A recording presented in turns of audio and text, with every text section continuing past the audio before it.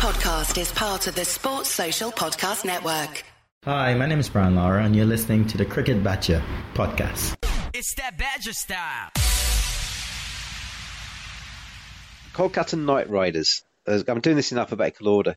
You look at them, and I just love the Sunil Narine pinch hitting role that he has. He comes in right at the top of the order, probably going to open with Chris Lynn this time round. And at the start of it, when I first saw them do it, I just thought, what on earth are you playing at here? Sunil Narine, but opening the innings, it's just ridiculous. But every now and again, he comes off, doesn't he? And he had a couple of really good innings last year, which when he does come off, he scores at such a rate because he just swings the bat at everything with his eyes shut.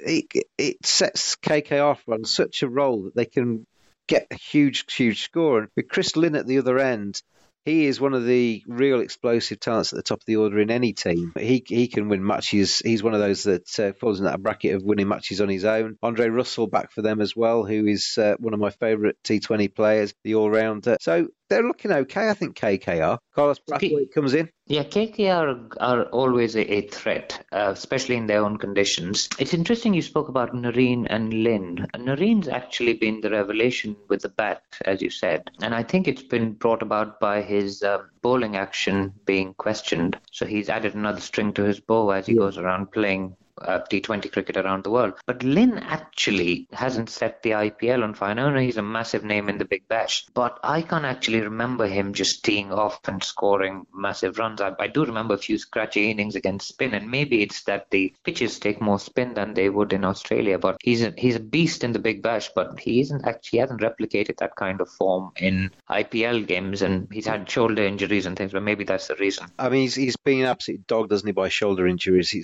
Every time he's got any momentum in his career, he's kind of fallen on his shoulder and been out for a few months. But I just like the look of KKR this time. They'd be my dark horses for winning the IPL. I think Robin Atapa is a very good T20 player. Andre Russell, Carlos Brathwaite in that lower middle order. If they get into a situation where they need sort of 40 or 20 balls and those two are in the crease, they've got every single chance in the world, haven't they? So don't forget their skipper, DK. He's one of the best finishers in the world. I think we mentioned it earlier. But DK is just amazing at the end of the innings. They definitely have their merits, don't they? I think KKR. They'd be one to watch for sure.